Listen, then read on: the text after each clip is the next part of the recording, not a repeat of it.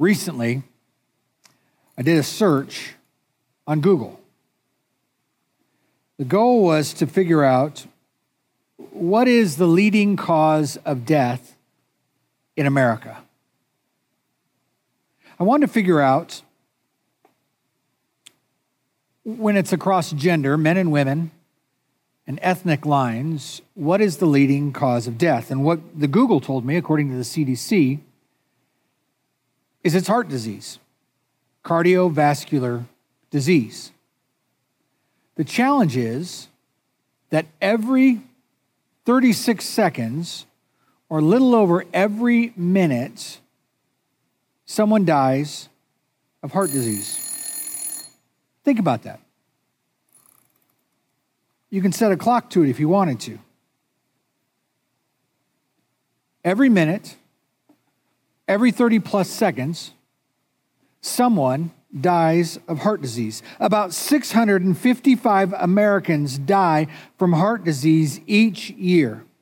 That's 1 in every 4 deaths in America are because of heart disease, cardiovascular disease.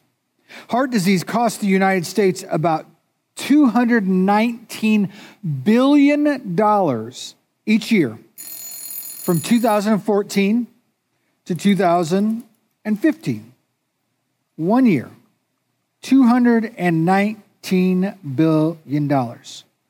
This is the cost of healthcare services, medicines, the loss of productivity in the workplace. But every time this alarm goes off, every minute that it ticks and the alarm rings, 2 people have passed with heart disease. And maybe you even begin to get anxious about this alarm going off, wondering when it's going to happen, knowing that someone may pass. But the truth of the matter is, most of us live with no real concern about heart disease. We eat what we want, we do what we want, we exercise if we want or don't want, and yet every minute, every roughly 30 seconds, somebody passes because of heart disease. I think many times, even spiritually speaking, the heart for us is just something we assume will function no matter what. We don't have concern. We don't spend time thinking and stressing about how we're taking care of our heart. But we know, for those of us who have had heart issues, it is crucial that what we consume, how we exercise and live out our life, and the way we manage our stress has a direct impact on the health and vitality of our heart. So let me say this. Welcome to the Upside Down.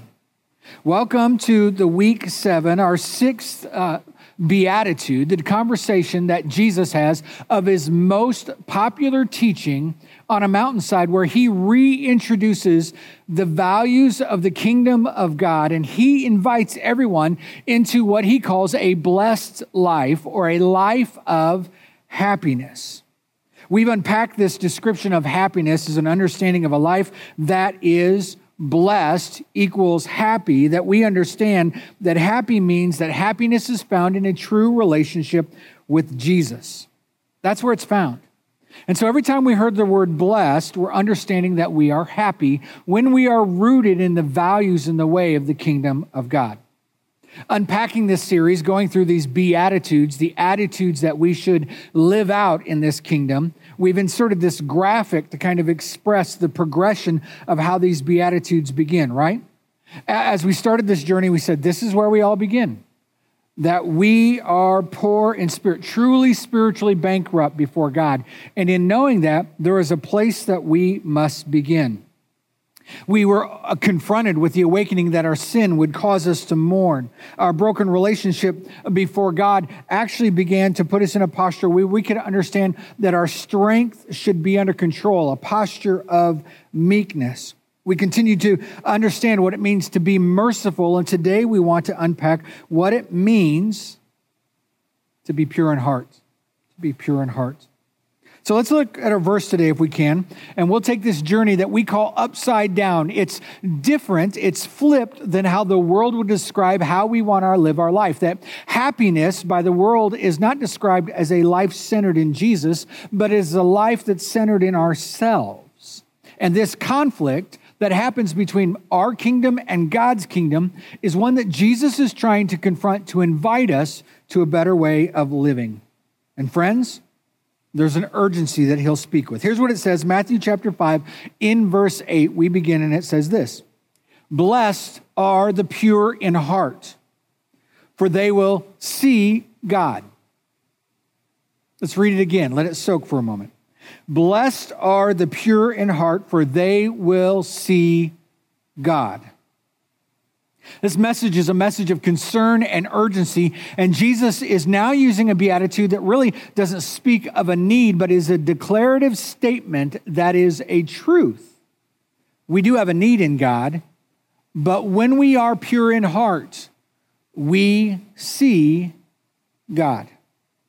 The concern, though, comes with our heart in and of itself. It's in a critical condition. There is change that needs to be made, and Jesus is alluding to that our hearts are impure, and he says happiness is found in a pure heart. And the question becomes, what does it mean to be pure in heart? What does that mean? It's important to understand that in Jesus' day, when conversation of purity or cleanliness came up, that we understood it's rooted in the understanding of the Old Testament. That ceremonial cleansing and purification rites were often played out through sacrifice and through ritual so that we would be made right before God. And so Jesus is understanding that their practice of being made right before God is lived out in a system of sacrifices. Jesus, knowing that he will be the one true sacrifice to take the place of all sacrifices, begins to speak about this need of purity that we would have before God. But when we're talking about a purity of heart, we must be reminded that humanity is standing in front of a holy and blameless God. God is our standard. God is the life giver. God is the one who has given us this moment, and we cannot become pure on our own. Our sin requires a sacrifice. The sacrifice is brought through our Savior, Jesus. Jesus' sacrifice leads us to a life of forgiveness of our sins, a life everlasting, by being made pure through him. So when Jesus says, blessed are the pure in heart, there are two thoughts that are being expressed of purity. One, the first is this: there is an inner moral purity that we are called to have.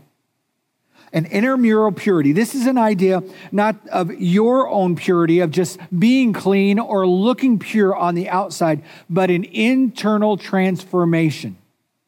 The reality is, in Jesus' day, just as in our day, we can spend a lot of time making sure that our cleanliness, our purification, our outward appearance before the world looks right, and miss the brokenness in our own hearts, miss our own depravity towards sin in our own lives.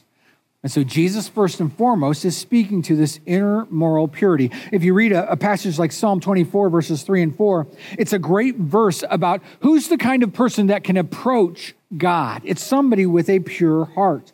And we live in a world that spends so much time prepping the outside, we have to focus on the inward transformation that God is calling us to, because the world is wasting away.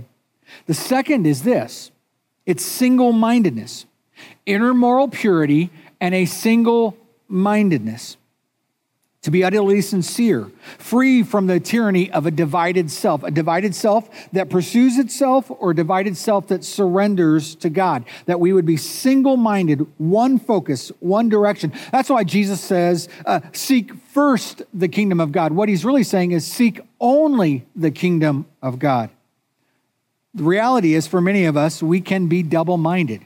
We can say we love God, but live a life that chases after self.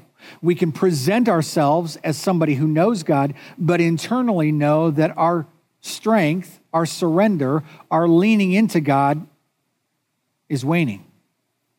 And so Jesus is saying two things in one thought: that God wants us to be pure of heart, transformed from the inside out, and that our mind should be singly focused on God.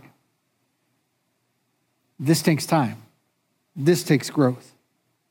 So when you look at it, you begin to realize that what God is talking about is this heart, this identity of who we are, fully focused that God may transform us and we might totally pursue his will and his way, which means we are surrendered to God, we submit to God, and we are shaped by God in all that we do. This is one of the most difficult pieces to really understand for us because the truth of the matter is we are pulled back and forth in the world that we now live in. We know that we want to do what God wants us to do, but oftentimes we chase what is more convenient and is better for ourselves in that circumstance. Here's the idea I think we need to understand. Here's what one commentator begins to explain when he talks about the inner state of humanity. He says this, in a psychological sense, the seat of humanity's collective energies, the focus of the personal life, the seat of the rational as well as the emotional and the volitional elements of human life, hence that wherein lies the moral and religious condition of man. What does that mean, right? What does that mean about our heart? Here's what he's saying. Our heart is the truest portion of ourselves, where we feel, think, and act out our identity. Here's what we need to understand. That it's not just the way we feel, but it's a connection with how we think. That our heart change and head knowledge work together. That when we are transformed by the will of God and we begin to think as Jesus would think, there is a union of heart change and head knowledge that begins to work inside of us through the power of the Holy Spirit so that we would be surrendered to God, submitting to God, and shaped by God from the very core of who we are. The people of Israel knew this calling very, very well. One of their prophets, the prophet Jeremiah, he said it this way when speaking about the heart. It was a warning. He said this, the heart is deceitful above all things and beyond a cure. Who can understand it? I, the Lord, search the heart and examine the mind to reward each person according to their conduct, according to what their deeds deserve. So Jeremiah speaks to the nation of Israel, and when speaking about the core of who they are, he connects both the heart change and the head knowledge. And he warns us that if left up to ourselves, our hearts will be deceitful, meaning they will pursue themselves. A selfishness, a pride, a ego, a pursuit of personal want will try and overcome the will and the way that God desires for each of us. But think about this for a moment. The heart is deceitful. That statement in and of itself seems upside down to the world where we are because most of us think we are pretty good people. We've just got a couple things that maybe need to be tweaked. Oh, I didn't mean that. I didn't intend that. But when Scripture speaks to our hearts and our very nature, without being surrendered before God or submitted to God's will, or shaped by God's design, we will pursue ourselves above all else. But the good news is this. Though our hearts are impure, though they are deceitful, God desires that we have pure hearts. Even though our hearts are impure, God can give us a new heart. Anyone can have a pure heart through Jesus. No matter their past or their present, their habits or hang-ups, we can have a pure heart through Jesus. So here's the question.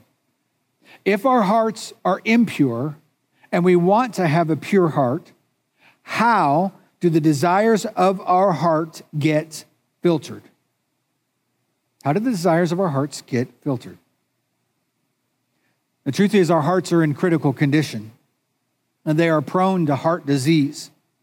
They have to be transformed. Things have to change.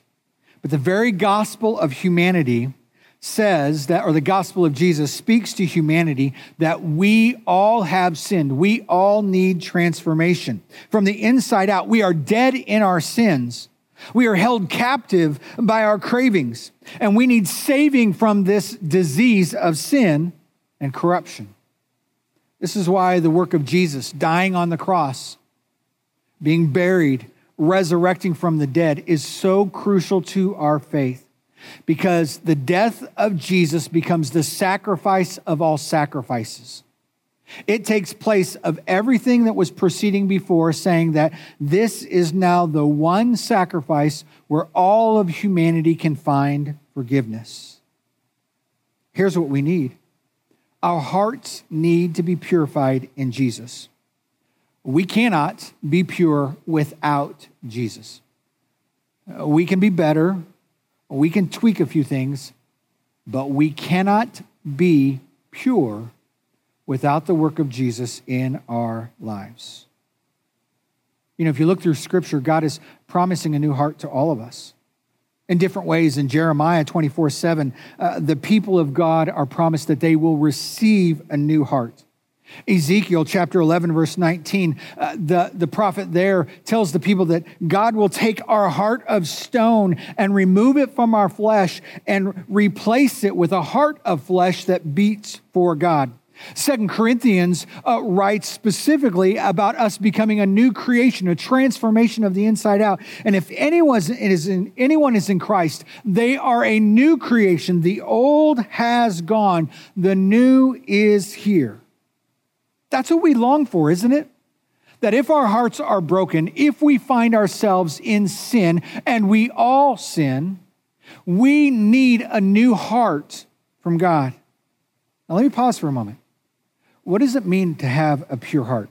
Having a pure heart does not mean that you will never sin again. I wish it did, but it doesn't. Having a pure heart doesn't mean that you'll never have a negative thought. You'll never have a rush of unsolicited anger. Having a pure heart doesn't mean that you'll never feel the pain of rejection or be tempted in any way. No. But having a pure heart does mean that you are surrendered to Jesus. Jesus is now the center of your life. A pure heart means that you are submitting your life to the way of Jesus, that you have a deep focus and a desire that every action, every relationship, every circumstance be impacted for God, for the glory of God. Having a pure heart means that you are being shaped by Jesus, meaning the everyday reflection of your life is expressing a heart transformed by God from the inside out. Maybe you ask, well, how then do I love the Lord my God? How do we love God with a broken heart or an impure heart, knowing that our heart is deceitful? Daily, we have to begin to be the kind of people that will surrender our lives, allow God to work in those moments, and when God confronts, whether it be sin or wants to call us to an action or an expression of love in the world around us, that we would be the kind of people that would say yes. But think about this. Pay attention to these verses. Mark chapter 7, verse 20 says this, "What comes out of the person is what defiles them. For it is from within, out of a person's heart, that evil thoughts come." Luke says it this way, "A good man brings out the good stored up in his heart, and an evil man brings out the evil stored up his heart. For the mouth speaks of what the heart is full of." Understand this, that when Jesus teaches about a right way before God and a right way before humanity, Jesus says our hearts must change. That what we know to be true about God in this world must radically find root in our lives, that His will and His way transforms us from the inside out. So I've said, hey, this is critical. This is crucial that we understand this. So let me just ask you a real simple question. If you had a heart attack, would you know it? That seems like a stupid question, doesn't it? I mean, most of us think if we're going to have a heart attack, we're going to grab our chest and we're going to hit the floor and we're going to know instantly, my heart is having an issue. But it wasn't that way for me.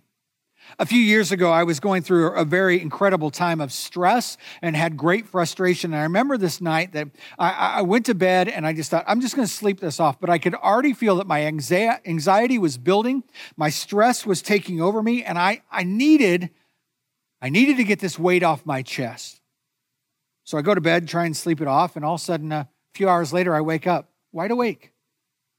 not being able to sleep, I get out of bed and I go downstairs and I sit in my favorite recliner and I turn on the TV and spend some time trying to pray, spend some time trying to go to sleep, but I'm just restless.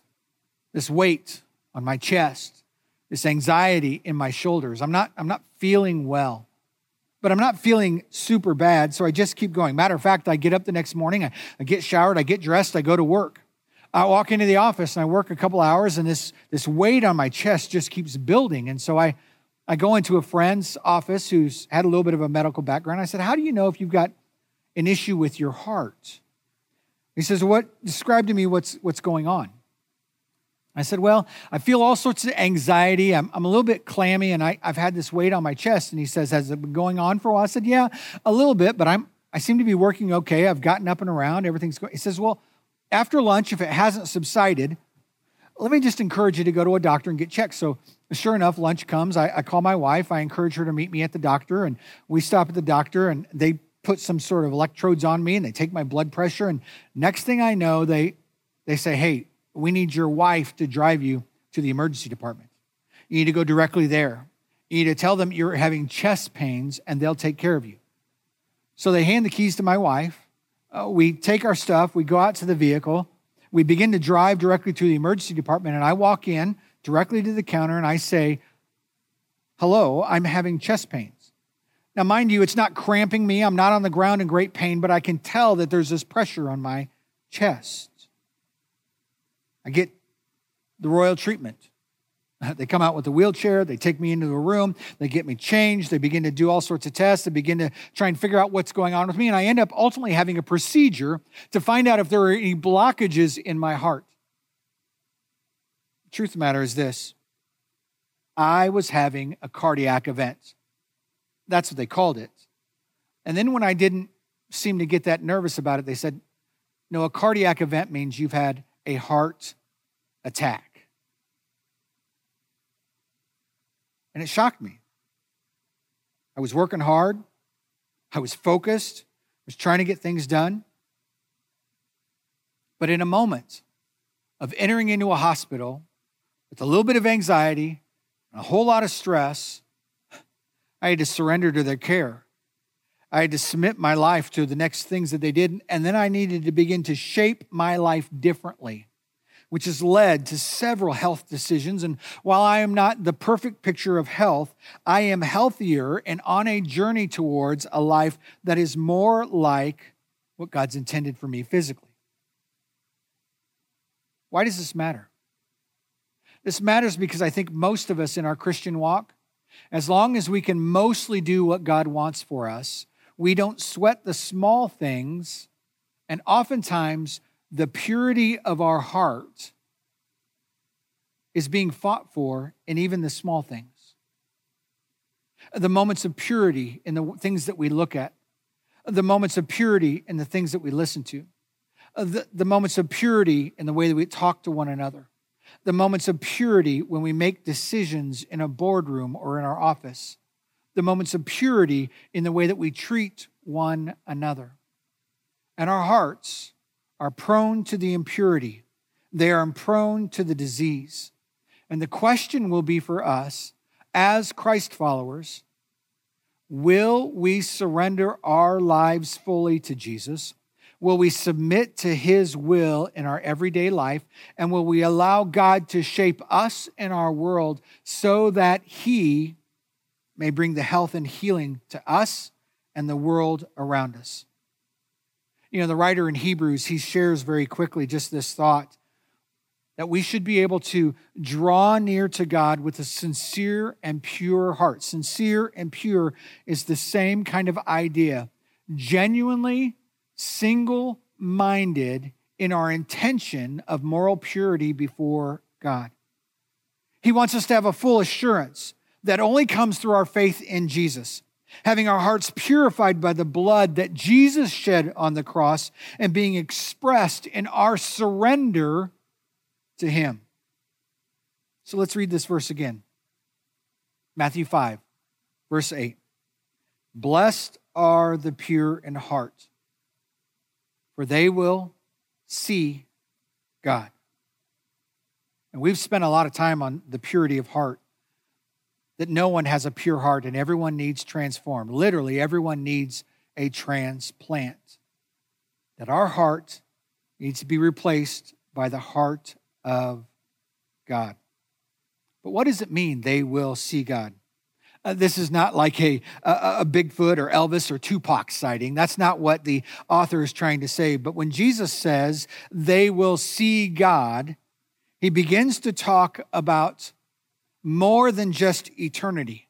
I mean, most of us just kind of default that, okay, if we have a pure heart, one day we're going to be in heaven with God. And while that application is true, Jesus is also speaking to the here and now, that we might see the will and way of God in our world. See, it's the pure in heart, cleansed from their sin by God's grace and God's work, that they begin to see God's fingerprints in our lives. The ones who have been cleansed by God, continually cleansed by God, knowing that they will sin and God will work in their lives, they begin to recognize that God is working in them and around them. But when we're cleansed, purified, we have an ability to see God.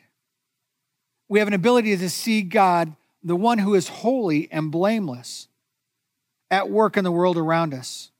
Through faith in Jesus, we begin to see the world as God sees the world. We see God's work. We see God's holiness. We see God begin to work in everyday moments of our lives. Through faith in Jesus, we begin to see the work of God and join the work of God around us. Meaning that once our hearts begin to be purified, we don't just sit back and say, "Thank you, God, for changing me," but we begin to see where God would want us to step out and step in to bring his love. Because we recognize that those are the moments where God shows up. Jesus is inviting us to engage the world as he does. Jesus is inviting us to look at the everyday moments, the people around us, the circumstances before us, and recognize how God might use us in this world. With a pure heart, surrendered to Jesus, submitted to Jesus, and shaped by Jesus, we begin to understand this truth. Happy are those whose heart is changed by Jesus, for they will know God. The truth is that we think we see God. Maybe in the innocence of a child's face or the beauty of a sunset. But only the pure in heart see the purified work of Jesus. Only the ones who have been purified by God can see the everyday hand of God moving through humanity, redeeming, transforming, and reconciling the world back to him. Think about it for a moment. Every minute, at least 2 people die of heart disease. If we were to ask where your heart is today, spiritually speaking, is it in a critical condition?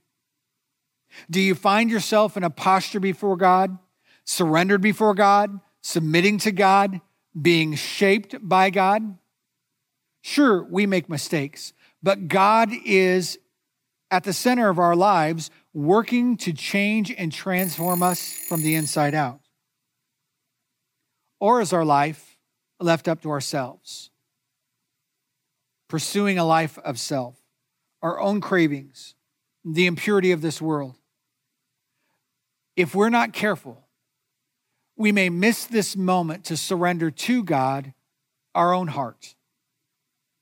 What if today we began to recognize the areas of our life that are impure, to allow God to transform us from the inside out, so that our only focus would be him and him alone? Let's move to our time of response.